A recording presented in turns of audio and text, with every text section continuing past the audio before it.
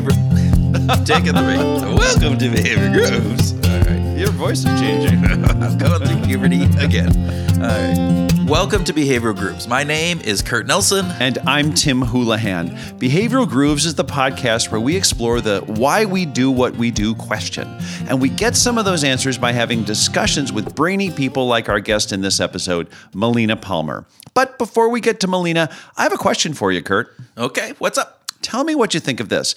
Would being reminded of a random number, say like your mobile phone number, have an impact on more relevant numbers, like how much you're willing to pay for something? Okay, you're gonna have to explain this and give me an example. Well, really? Yeah. Wasn't that clear enough? Give me an example. All right. Okay. Well, let's say that you and I are at a restaurant. Okay. And I ask you to tell me the last two digits of your mobile phone number just as we sit down. And you say 99, and that happens right before you saw the menu with the price of the steak that was $42.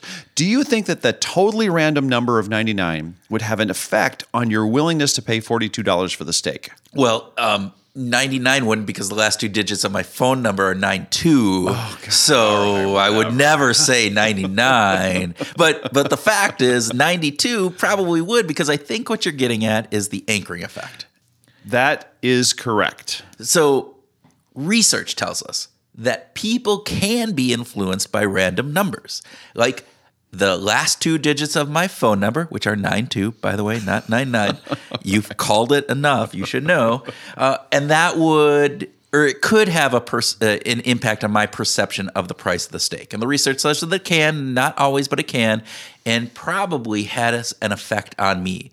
But because it's completely subconscious, I'm not aware of it. I'm guessing that the reason you're asking about this might have to do with the work that Melina does. Is that right? Exactly. But first, let's quickly review how powerful anchoring can be.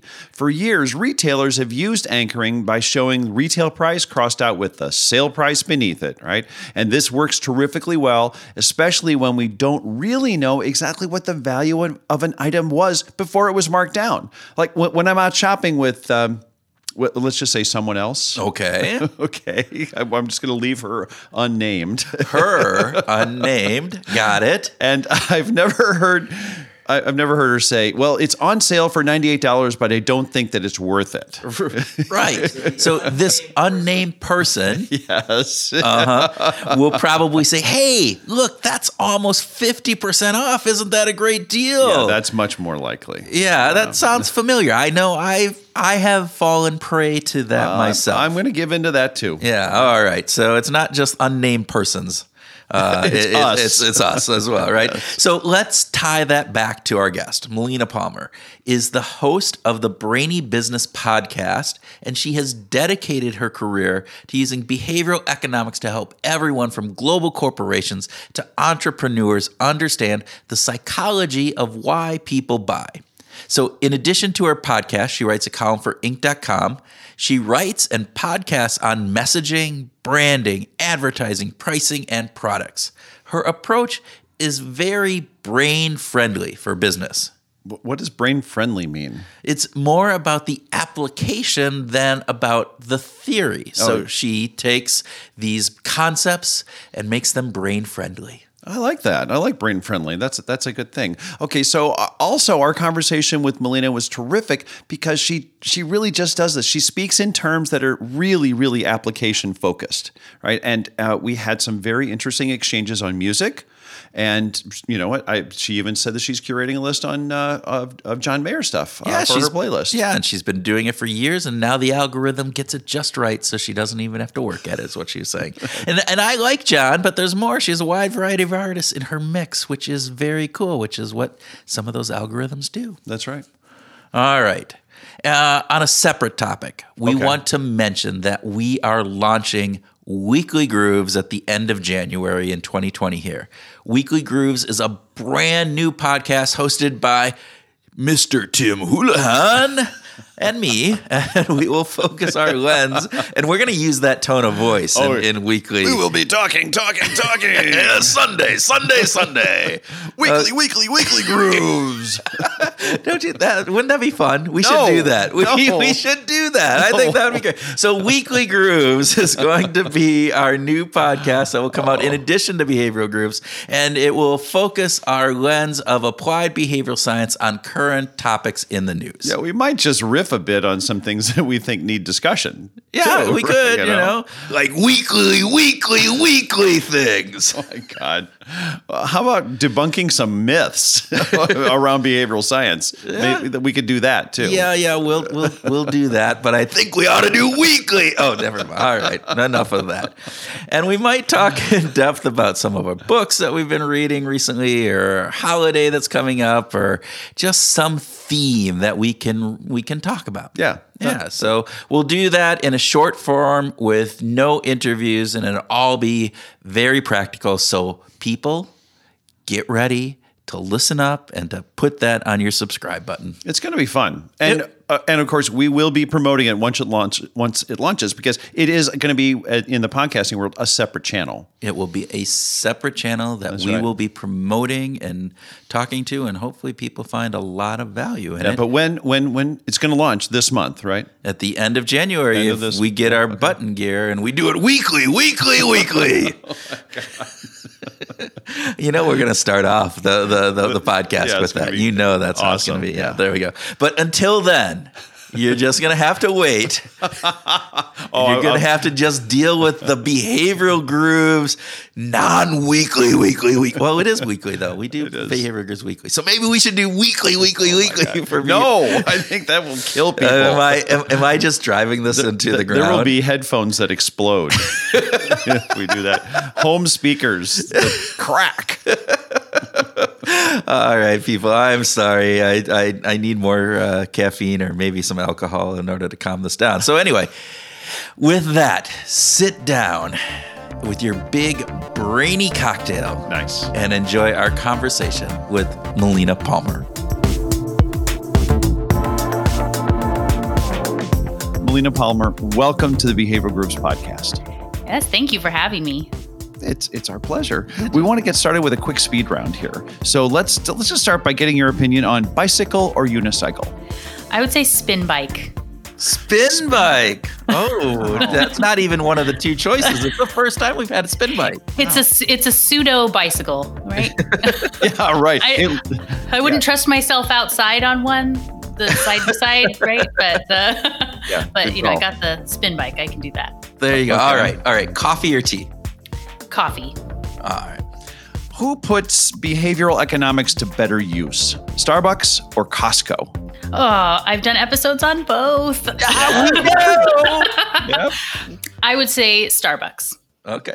Oh, okay. Good. That might be something to talk about. All right. So, would you rather listen to a podcast about business or a podcast about business through a behavioral lens? Ooh, business in general, because I make one about the other. Oh, okay. All right. Well, yeah. So let's delve into that. So you have a podcast, the Brainy Business Podcast. Yes. Tell us a little. How did that get started? What was the impetus for you to start this podcast, which is very cool? Yeah, well, thank you. I would say, you know, taking a couple steps back into the world, when I got my undergraduate degree, which is in marketing, business administration, I had, you know, one section of one class toward the end of everything that had just the tiniest little tidbit about this, you know, psychology of buying behavior. And I was just amazed and excited. And I knew that that was what I would want to go back and get a master's in. And that was the thing. And I spent the better half of 10 years calling schools that didn't have programs. Nothing really existed yet. So I was doing my work in marketing and business and innovation training, things like that. And then some people from Duke, the Center for Advanced Hindsight, came out at an innovation team that I was presenting at. And I knew it was the thing. I found a program to get a master's in behavioral economics and started my business. And I knew I was early. I knew I was going to be early into the field, but I didn't realize just how early until I, started in school and was learning that there wasn't a ton in that behavioral science and business coming together. It was very academic still. And so realizing that a podcast was a great way to get that information out, I had someone encourage me to do that. And I jumped in with both feet, and it's been amazingly well received, I would say. When was that? You talk about it being early. About what time frame was this? So I started the podcast in July of 2018. So, but just even as I was talking with businesses, and even today, I do a lot of public speaking, and people just in the general world don't know what it is. And even people that are really well adept in their own businesses of all sizes, from entrepreneurs to people running multi-million-dollar companies, they just don't understand how it works and how prevalent this brain science is in every single decision that somebody is making, from the way that you prime a message of if they're deciding they're going to buy, as I talk about all the time, the price is never about price. Everything that happens before the price matters more than the price itself. So helping people to understand what those things are and how you can properly communicate, it doesn't really exist anywhere else that I've seen. Yeah, it's interesting because we are so embedded in behavioral science, behavioral economics, brain science, all of that, and we have been for years, that we forget that the vast majority of people out there may have never heard of behavioral economics, or at least if they have, it might just be in passing and not really understand. And we make this assumption, again, it's that availability heuristic, right? We talk about people with people who are engrossed in this all the time. And so we go, well, everybody has this big knowledge of it. And you talk to them and you go, yeah, it's just loss aversion. And they look at you with this blank stare going, what the hell are you talking about? So, right. I feel like the hyperbolic time discounting is one of those where people would never know what that means. I call it the I'll start Monday effect. Right. So it's finding the way to communicate this to every person, and where I can go and read those journals and listen to people talk about science, behavioral science, and work on research projects, and take the couple lines out of this big paper to say, this is what matters and this is why. And here's 10 different ways you could use it in your business. That's basically what I do through my work and my podcast. Well, Inc. magazine identified you as one of the top 10 business podcasts, and which is really cool. It's a great accolade. Congratulations. Thank you. But what do you think? Why do you think you made the list? What is it that that Brainy Business is doing that might differentiate you from, there's tens of thousands of podcasts out there, hundreds of thousands, right? Right. Yeah. Yes. I have not actually spoken with the author of that article, so I don't know for sure, but I would say it's what I've heard from listeners and what people really appreciate is that it's a conversational, fun tone. It doesn't sound like a lecture. It's not that boring space, and making it really applicable to any type of business. And I know that there are those budding entrepreneurs. I have some people who their kids love to listen to the podcast in the car, all the way up to, at the Texas A&M University's Human Behavior Lab, they basically, all their doctoral students, it's sort of like crash course, sort of assigned listening to go listen to the Brainy Business podcast to help them understand all of the concepts. So it's, got enough information for the people who already know something and are in the field, but it's not so heavy that you can't understand it in a normal application. So your typical podcast is you talking about a concept, right? Now you have expanded and you've interviewed Roger Dooley and Nir Ariel and I think a couple others. But so how do you determine what the content is, and then how do you go about, help us understand what's the process you go through in prepping? Because I know we've talked a little bit about this. It's a big job. It absolutely is. And that because while they don't come across as really weighty, they're very weighty for me on the back end, coming up with the citations and finding the right research papers and articles to be citing and thinking about how that all goes together.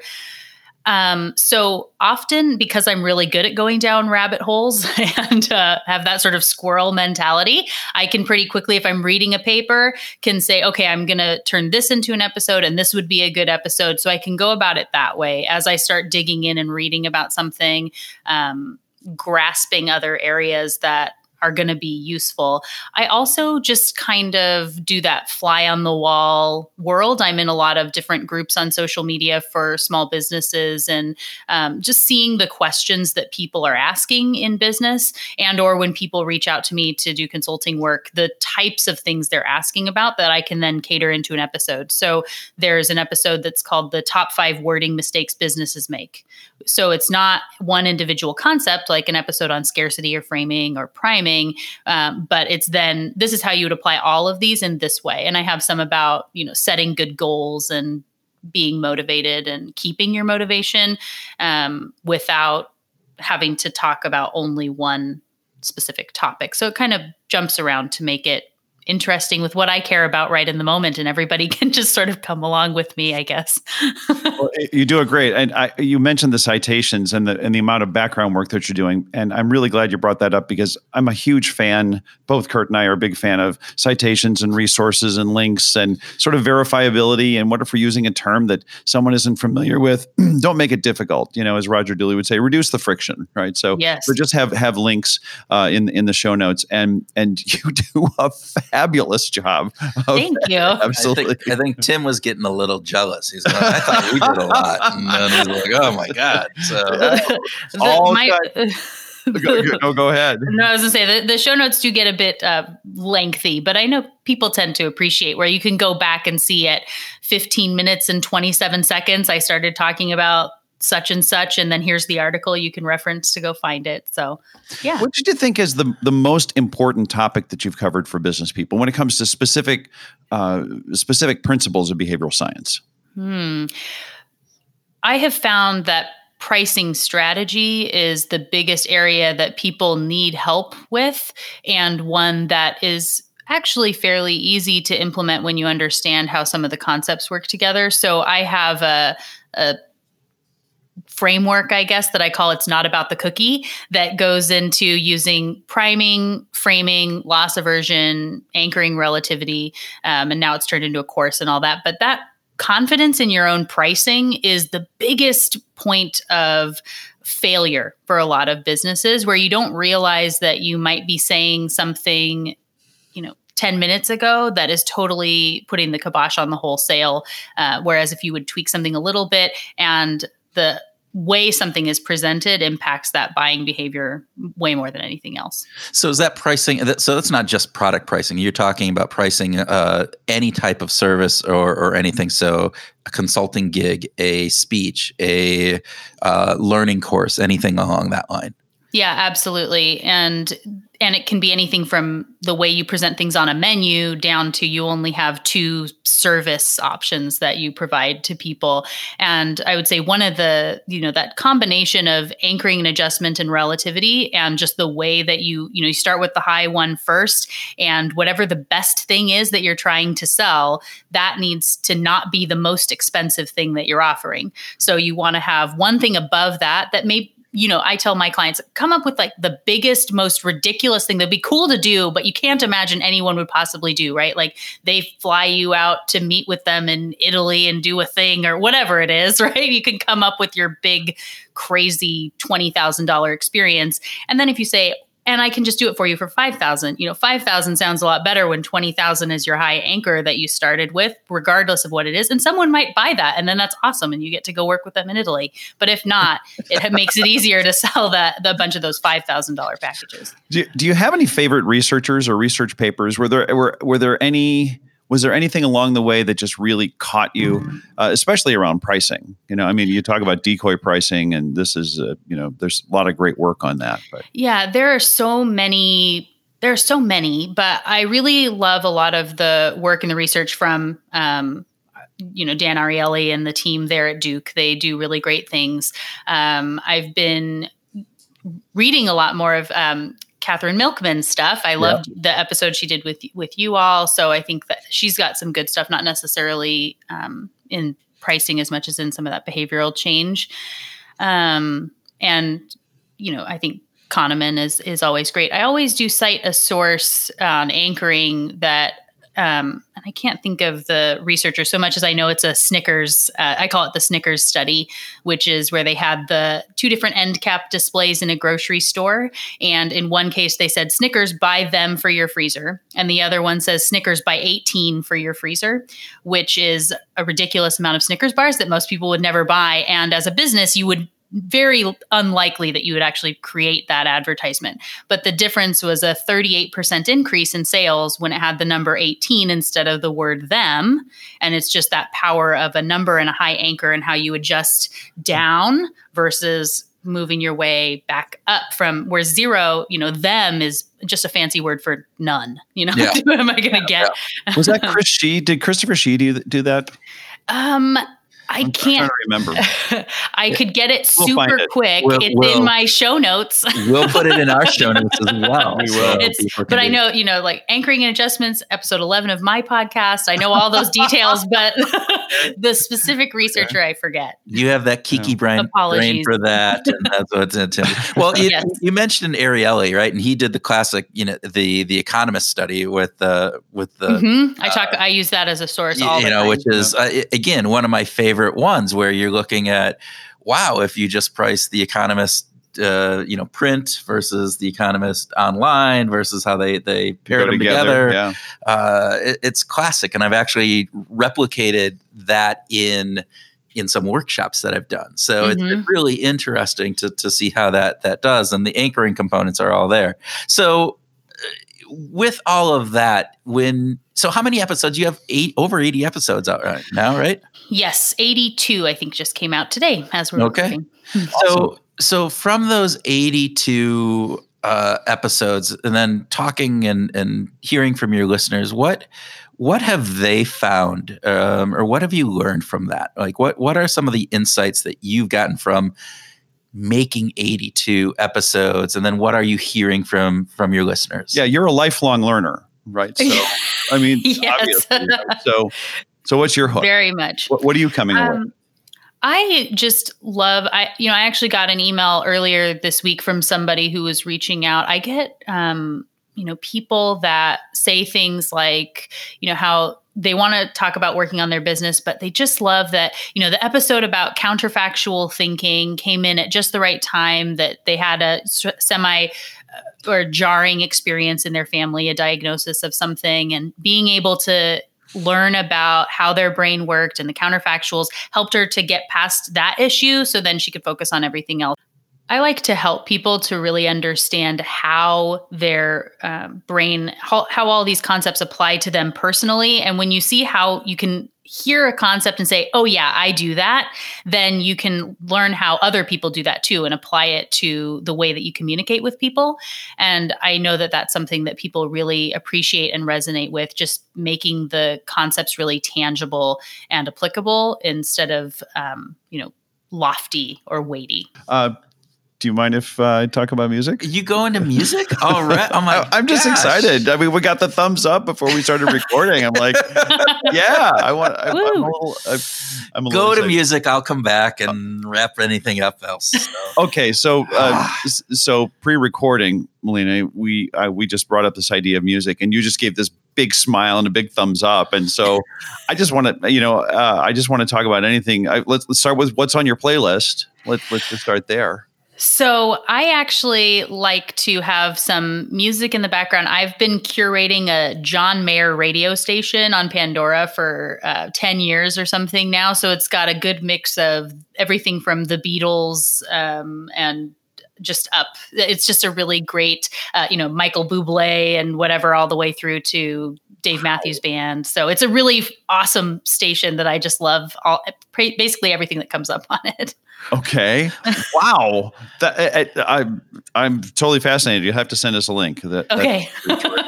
But you're also a vocalist. You're a singer. You actually get out and perform. You sing in public. I do. Yes. I was classically trained as an opera singer through school and used to compete singing opera and did chamber music and things like that. And then, made a big shift and used to sing with a country band in Seattle for a while. And we did some shows. And as I had said, I mostly do national anthems these days, just not as much time for singing as I would like to be kind of out in the world performing just me or with a group. But I do love it. So it's a heck of a song, that national anthem, that 3-octave thing can trip up a lot of people who think they can sing and really can't. So it's yes, it's a good one if you have a large range. It can help showcase some of that. So I've been doing anthems since just to show, I guess, the ridiculousness of my own ambitions and the type of thing you need to be able to do a podcast and things like this. There's a lot of audacity. There's a reason I think the recording system is called Audacity. We have to be going out and just saying, hey, would you want to be on my podcast, or, whatever it is. So when I was in junior high school, very modest and humble, they were doing this, an assembly that was this like showcase of the stars. And it was going to be all the athletes that were the top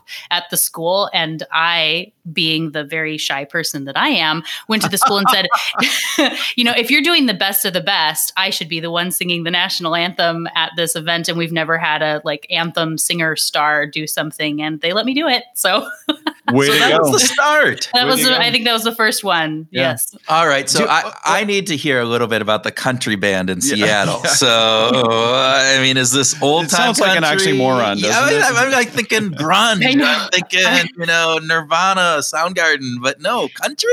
What? Yes. So, country's huge around the country, around the world. But all right. So what, old country, new country mix? What were you doing? A real mix. And I know that for me, while I do sing opera and can have that classically trained tone, if I'm left to my own devices, there's a lot of twang in my natural voice.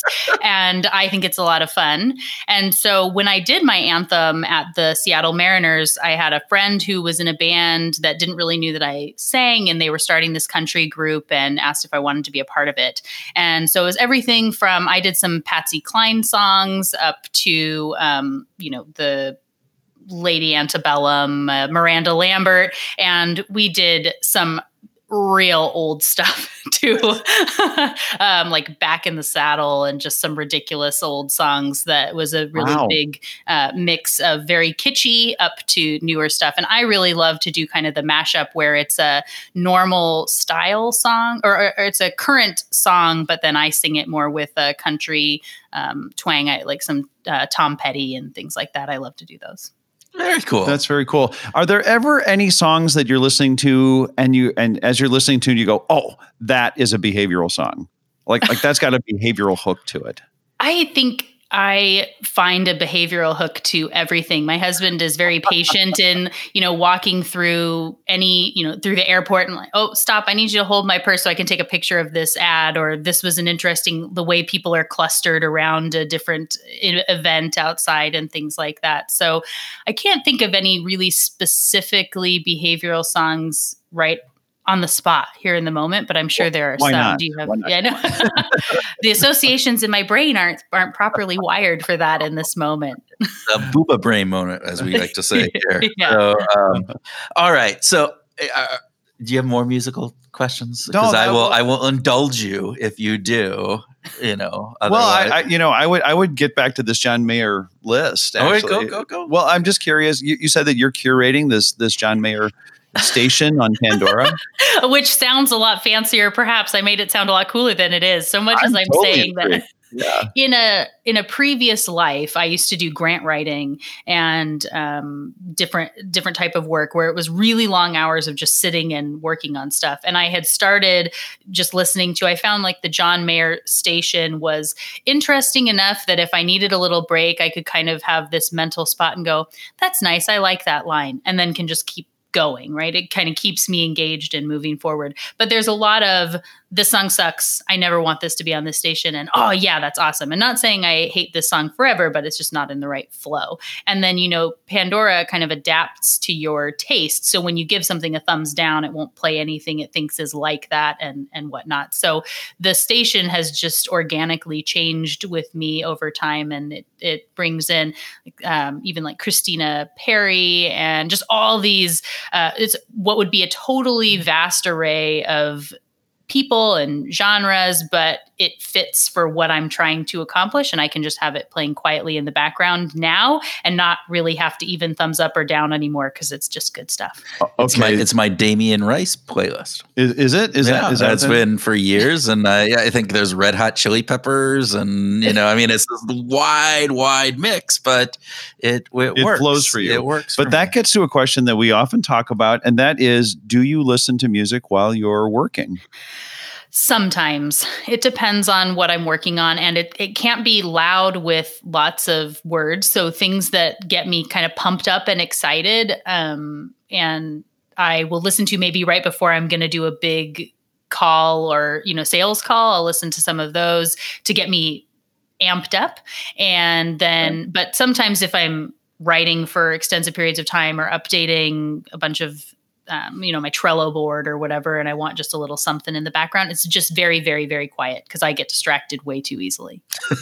Oh, okay. We have this conversation. I use it similarly. I put it in the background on some of those times. So there you go. Thank you. Yeah. Are we done now? Well, we're never done with music, but that's enough for right now.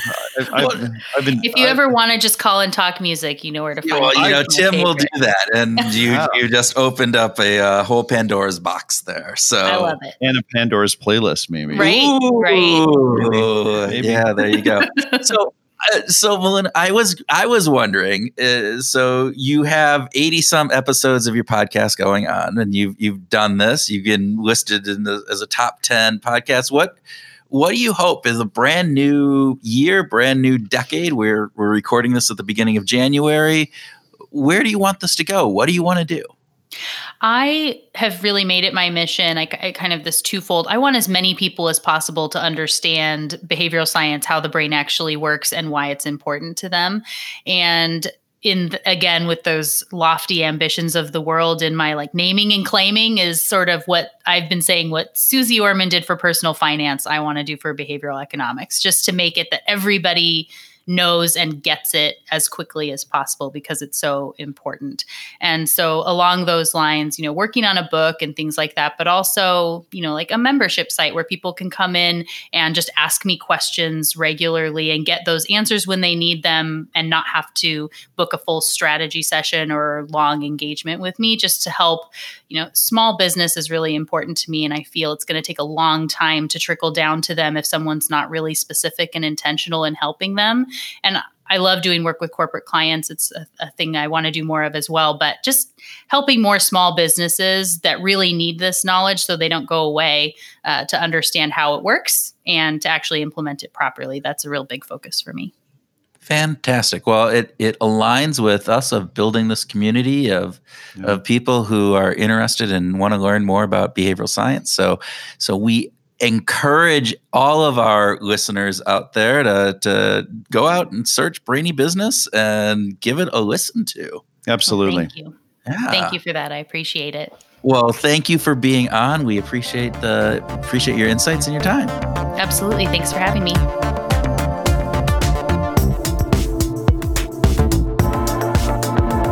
Welcome to our grooving session where Tim and I groove on what we learned from our Behavioral Grooves interview, have a free-flowing discussion, and whatever else comes into our brainy brains. Perfect. Of course. That was the easiest little tagline at the end that I always, think up and have to work at, and brainy brains just boom. Damn, that was so easy. Thank you, Melina. I appreciate totally. We appreciate you having brainy brains as that. She's got it down. I got the big thing that struck me about Melina is that she is completely compacted and productized, and she just has got her stuff together. It was really fun to talk to her because she knows exactly where she's going and how she's getting there. Right. Very impressive. Unlike us.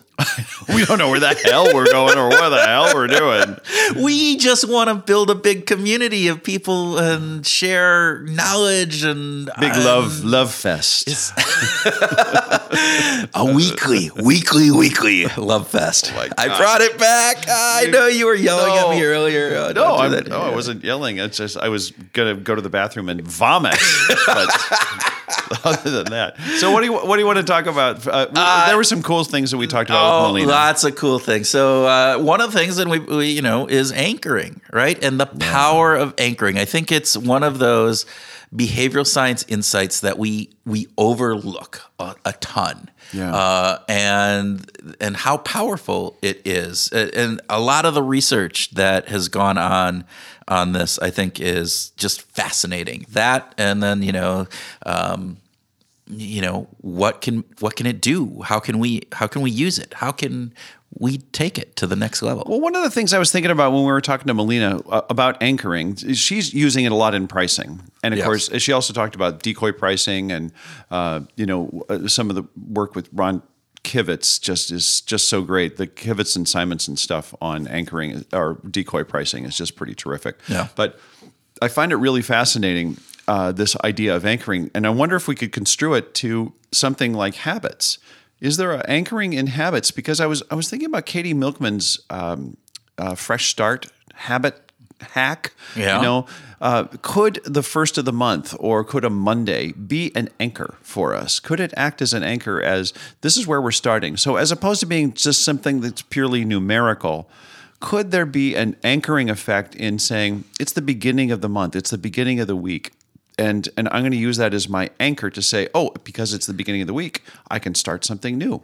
I think that's really fascinating. The concept of fresh start is exactly that, but you're saying, tying it in, that because of the way that new beginning is that an anchor that we use. And I think depending upon how you conceptualize or define anchoring, that could work. That might be pulling it a little thin. I know. All the research that I've seen has mostly been numerical, right? Yeah, it is right.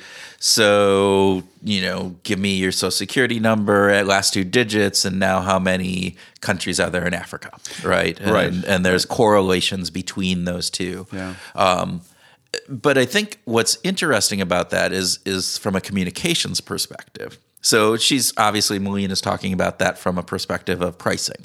Yes. But if you're trying to drive behavior change inside of an organization, or in your own personal life, can you use anchoring in a positive manner to kind of so that you set your goals a little bit higher, so that you stretch yourself a little more. You stretch yourself a little bit more, that you take things into consideration. Maybe it's actually reducing things too, like, because you can anchor down or you can anchor up. Mm-hmm. So how many times do I need to eat a day, or how many Coke Zeros do I want to have? Or maybe before you go shopping, you actually take a glance at the balance in your checkbook.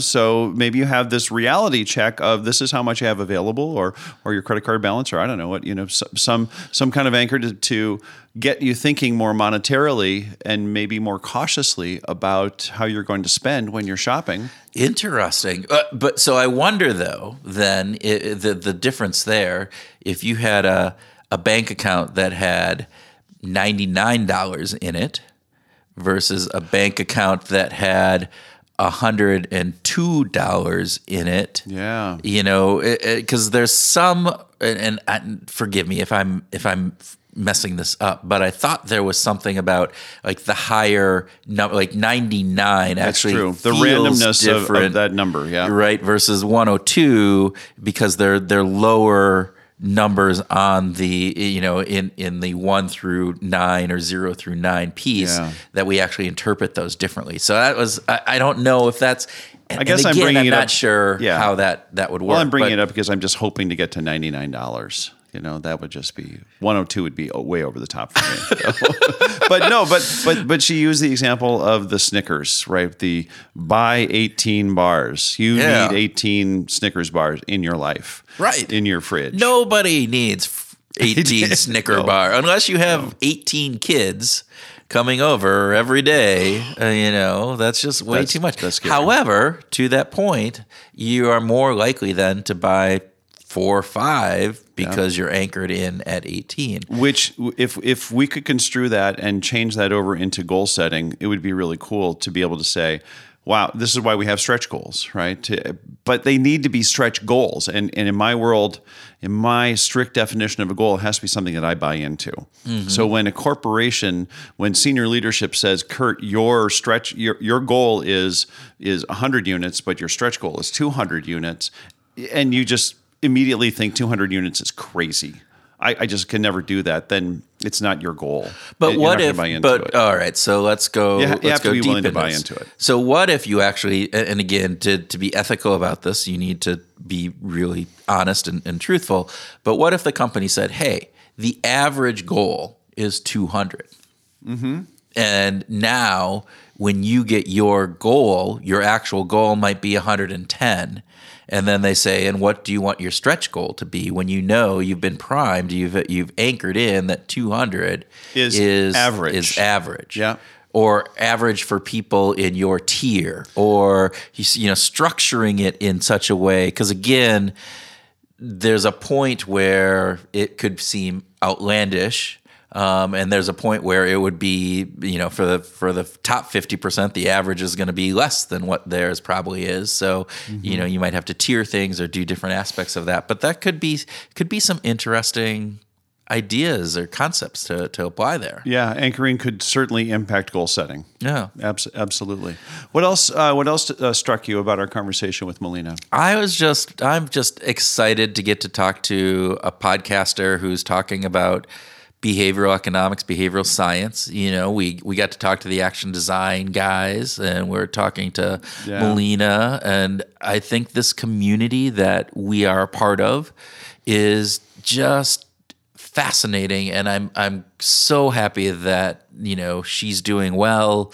And, I'm just trying to take some of the insights of podcasting from what she's doing, and what are some of the things that we can borrow and learn from her. She's got, like I said at the top of the grooving session, I think she's really got herself together. She really knows exactly what she's about. She knows where she's going, and I think she's very intentional about choosing podcasting as this on-the-go technology. She does some YouTube stuff, in her training, which is very, very focused. But the podcast, to reach the broadest number of people, I think it's just a great choice. It's a good strategic approach to her business. And she puts a lot of effort into each episode in identifying the research, because again, most of her episodes aren't interview style. So most of her episodes are taking a concept and digging deep into that concept. And so she does a great amount of upfront research on that, scripts out how that is going to play, or various different aspects. And that, not saying that we don't do our research, we do, but sometimes we fly off the seat of our cuff. The seat of our cuff? The cuff of our seat? Is that even what say? How about the seat of our pants? What about that? We fly, I'm okay, the metaphors just got way too mixed there. Okay, but my booba mind doesn't know the right words to use in the right order. Let's just say that we can get random, and we get lucky, and we're impromptu. How about that? Yeah, and we depend upon a lot on our history and knowledge and various different aspects where we'll dig in or go down rabbit holes with people. And I find that actually it's liberating and fun for me, and hopefully it's fun for the audience. But that was part of our thing. But I do think there's an element of some of the background research that we can probably improve on. And so it's one of the things certainly for 2020. I'll be taking that on. But our approach also is for longer format interviews. And in general, Melina's not focusing on that. Although she's done a couple recently. Yeah. But one of the things I love about Behavioral Grooves, aside from getting to sit here and have these conversations with you, is getting to talk to really, really great researchers and great practitioners and people who are bringing this stuff to life, and to be inspired by them, and to be, to be informed about what's going on. I learn every single episode. Yeah. And for me, that is, again, outside of your fun, smiling face every week, it is by far the thing that I get the most enjoyment out of this. And to really dig in, sometimes on a very small, minute, kind of tight subject, and other times having really broad discussions, and they're all over the board from a George Lowenstein, who is like this, oh my gosh, kind of the godfather of behavioral science, into, some people who are just getting into the business, or the accidental behavioral scientists that we talk to. And amazing stuff. Every single person that we talk to, there is something that we can take out of. Always, every time. The conversation. Yeah. And that for me, I think is fascinating, and it's fun, and hopefully it's insightful for our listeners as well. We just kind of went down the bender on our own podcast, but that's topical because Melina's a podcaster. Hey, I want to ask you, we talked a little bit about what your favorite album is with Melina. Mm-hmm. What's your favorite playlist? Do you have a favorite playlist that you've created? So, Melina has curated her John Mayer podcast. And so I do have up on my Pandora, I have two of them. I have Damien Rice that I have, again, you can add in, you thumbs up things, thumb down thing, and then you add in, other artists into it. And so that one has been, again, for years and years and years, I've been working on that one. And then wow. Years and years and years. That's a lot of effort, it sounds like. No, it's not effort. It's actually the fun part about the stuff there is it's not, because you're listening to whatever the song is, and you go, oh, I like this, thumbs up. Okay. Or, no, I don't like this, thumbs down, or skip over it, and they read into that. And then you go, oh, hey, this is, like, for instance, I added in Iron and Wine as one of the alternate into your John Mayer list. No, into my Damien Rice list. Damien Rice list. Yeah, I don't have a John Mayer list. Oh, yeah. I like the guy, but I don't have a John Mayer list. Not that much. Yeah, not that much. So you build this, and so all of a sudden you have this, the songs that pop up are based upon what you've built in from all of your thumbs up and thumbs down to the other artists that you have. And what I like about Pandora recently, they've changed, one of the things they've added in is, do you want your playlist to be just focused in on what you've done? Do you want it to search for similar new music that's like it? Do you want to go deep dives or deep tracks into some of those artists? And there's something else that they do. So it gives you this option, which I think we've talked about in some others. The thing about playlists that I'm not necessarily happy about is, yes, they do they introduce new artists to me that I would maybe not have found otherwise, but they're often in that genre that I put in. Mm-hmm. So they're kind of all sound the same. They all have a similar feel, similar vibe to them. But if I can, but with this the way the algorithms work, you can get more random. So all of a sudden I could get something that's way outside of that genre. And that for me is really cool. That is very cool. And just out of curiosity, do you pay the subscription fee? I pay the subscription fee. Yeah, nice. Okay, cool. Yeah. Which that's good. Yeah. How about you? Do you? I mean, I know you don't use these services, right? Because you want to make sure that the artist they're paid their due. Well, you care less about your own, enjoyment and worth, and you are a giving kind of person. It's hard for me to think about someone spends $9.99 on a Spotify monthly setup, and for which just a few years ago was the cost of a CD. So you used to get 12 songs for $9.99, and now for $9.99 you get 30 million songs. So the cost per song has gone way, way down, which is great for consumers. It's just not so great for the artists.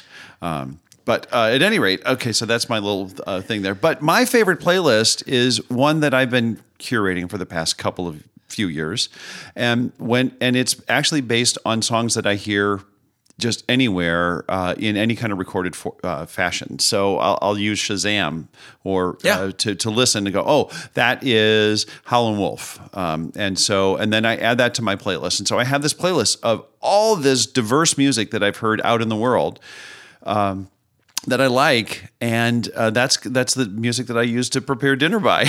Oh, very cool. And it's because it's random, and it's all stuff that I liked, but it's completely incoherent in terms of theme or tempo or vibe or anything, and I really like that. So one of the things on Pandora is they have a thumbs up station.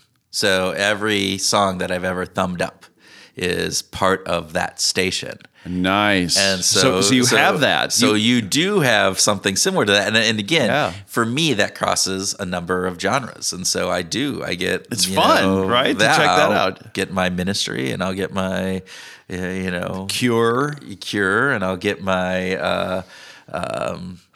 I don't know. Iron and Wine, Damien Rice, Izzy, Dessa. So I get all of them. Yeah, that's very cool.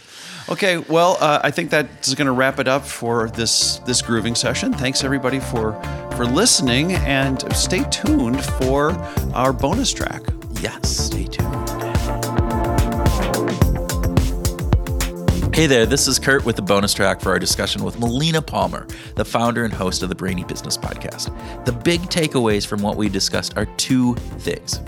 First, behavioral science may not be new, but by codifying it for lay people or the general public, by recognizing that it has benefits, and by applying the insights that researchers have uncovered, businesses can be more successful and our personal lives can be better off.